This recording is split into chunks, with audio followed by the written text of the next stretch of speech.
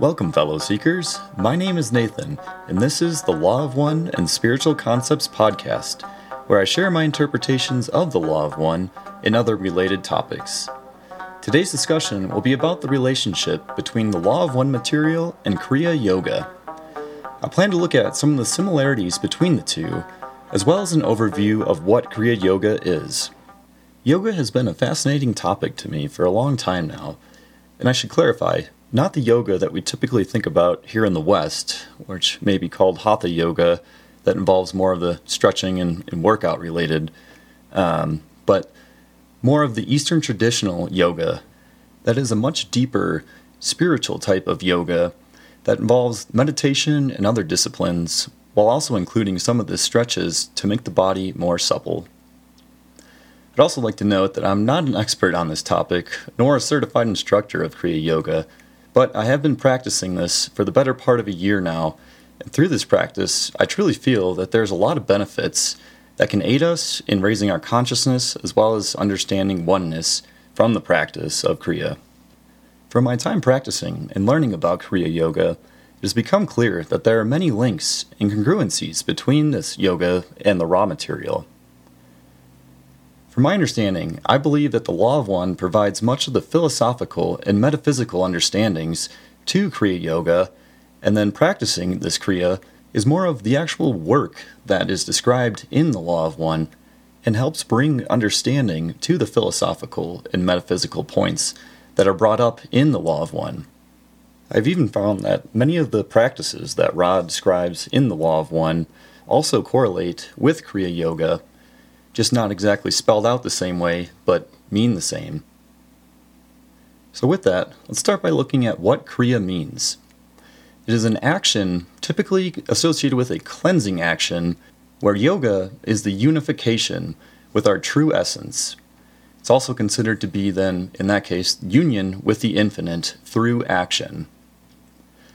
And so, combining those two together, it's really any action that brings us closer to realizing our true essence as the Creator is considered Kriya Yoga. If you've heard of Kriya Yoga, I'd be willing to bet that in some form it's associated with Paramahansa Yogananda.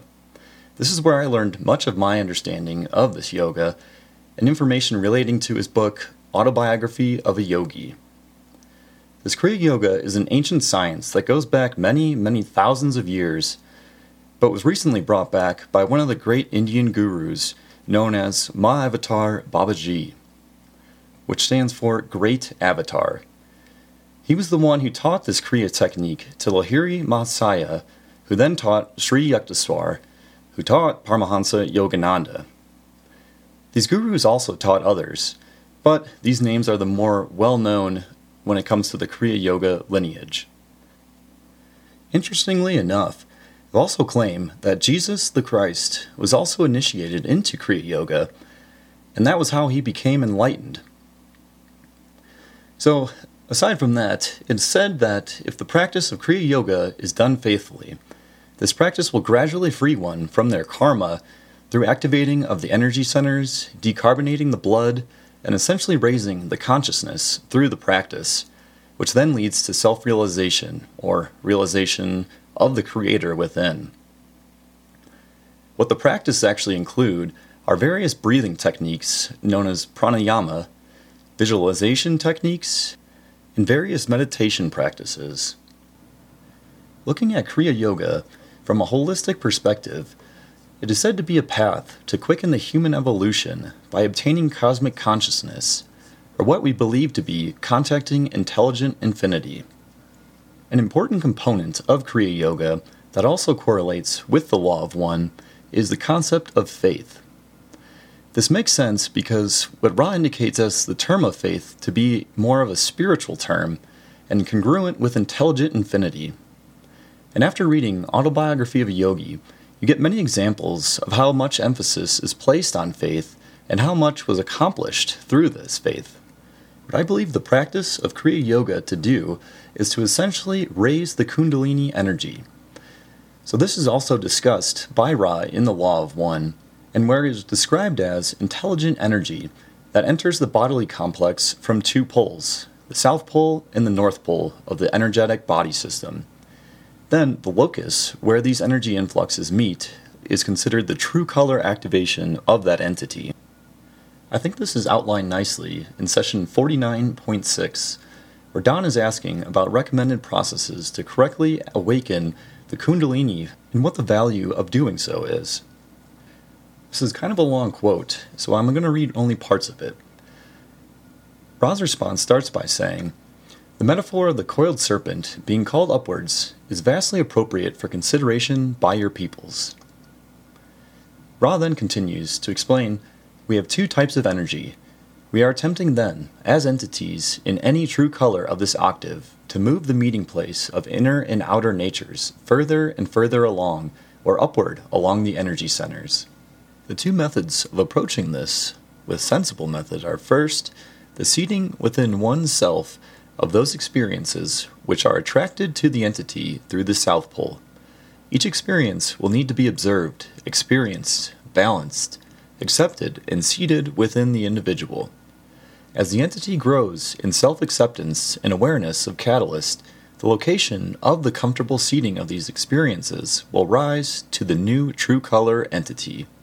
The experience, whatever it may be, will be seated in red ray and considered as it to its survival content and so forth. Each experience will be sequentially understood by the growing and seeking mind-body-spirit complex in terms of survival, then in terms of personal identity, then in terms of social relations, then in terms of universal love, then in terms of how the experience may beget free communication, then in terms of how the experience may be linked to universal energies, and finally, in terms of the sacramental nature of each experience. Meanwhile, the Creator lies within. In the North Pole, the crown is already upon the head, and the entity is potentially a god. This energy is brought into being by the humble and trusting acceptance of this energy through meditation and contemplation of the self and of the Creator. Where these energies meet is where the serpent will have achieved its height. When this uncoiled energy approaches universal love and radiant being, the entity is in a state whereby the harvestability of the entity comes nigh." End quote. So the process that Rod just explained there seems to be able to be achieved through Kriya Yoga practice, based on my understanding. And I believe this is what's actually happening to the body from an energetic standpoint. And while it's upgrading the nervous system over time, it then allows more energy to flow through and be able to work in each successive energy center, which ultimately then allows you to express energy at a higher and higher way as this locus is raised. And then this expression can take place in a number of different ways, but allow an entity to achieve further healing, metaphysical work, and basically a higher understanding of the infinite. I think it should be noted here that in raising this locus or kundalini, without realizing the metaphysical principles or doing so accidentally, can lead to great imbalance and can cause many issues for this person. I believe this can be seen in people who accidentally or unintentionally have kundalini awakenings, and this causes them great discomfort in some cases, or can lead to an awakening of a negative experience for them. So I would just say, to make sure to do your homework on this topic and to be sure to approach this in a balanced way if you choose to do this work in Kundalini energy. Continuing along, another component to this practice that Paramahansa Yogananda discusses is the importance of sitting in silence. This is important because it takes the mind away from the senses and returns it to the divinity or the Creator, and which then gives the ability to a yogi to unite the mind with the divine realms. And I think this is also emphasized by Ra in session 5.2, where they're describing the beginning of the healing process. So I'll read a little partial quote here from that session, but I would encourage the listener to go back and review the full response from this session 5.2, since I think there's a lot of helpful information here. It's just quite a long quote. So Ra says, "We begin with the mental learned teachings necessary for contact with intelligent infinity. The prerequisite of mental work is the ability to retain silence of self at a steady state when required by the self.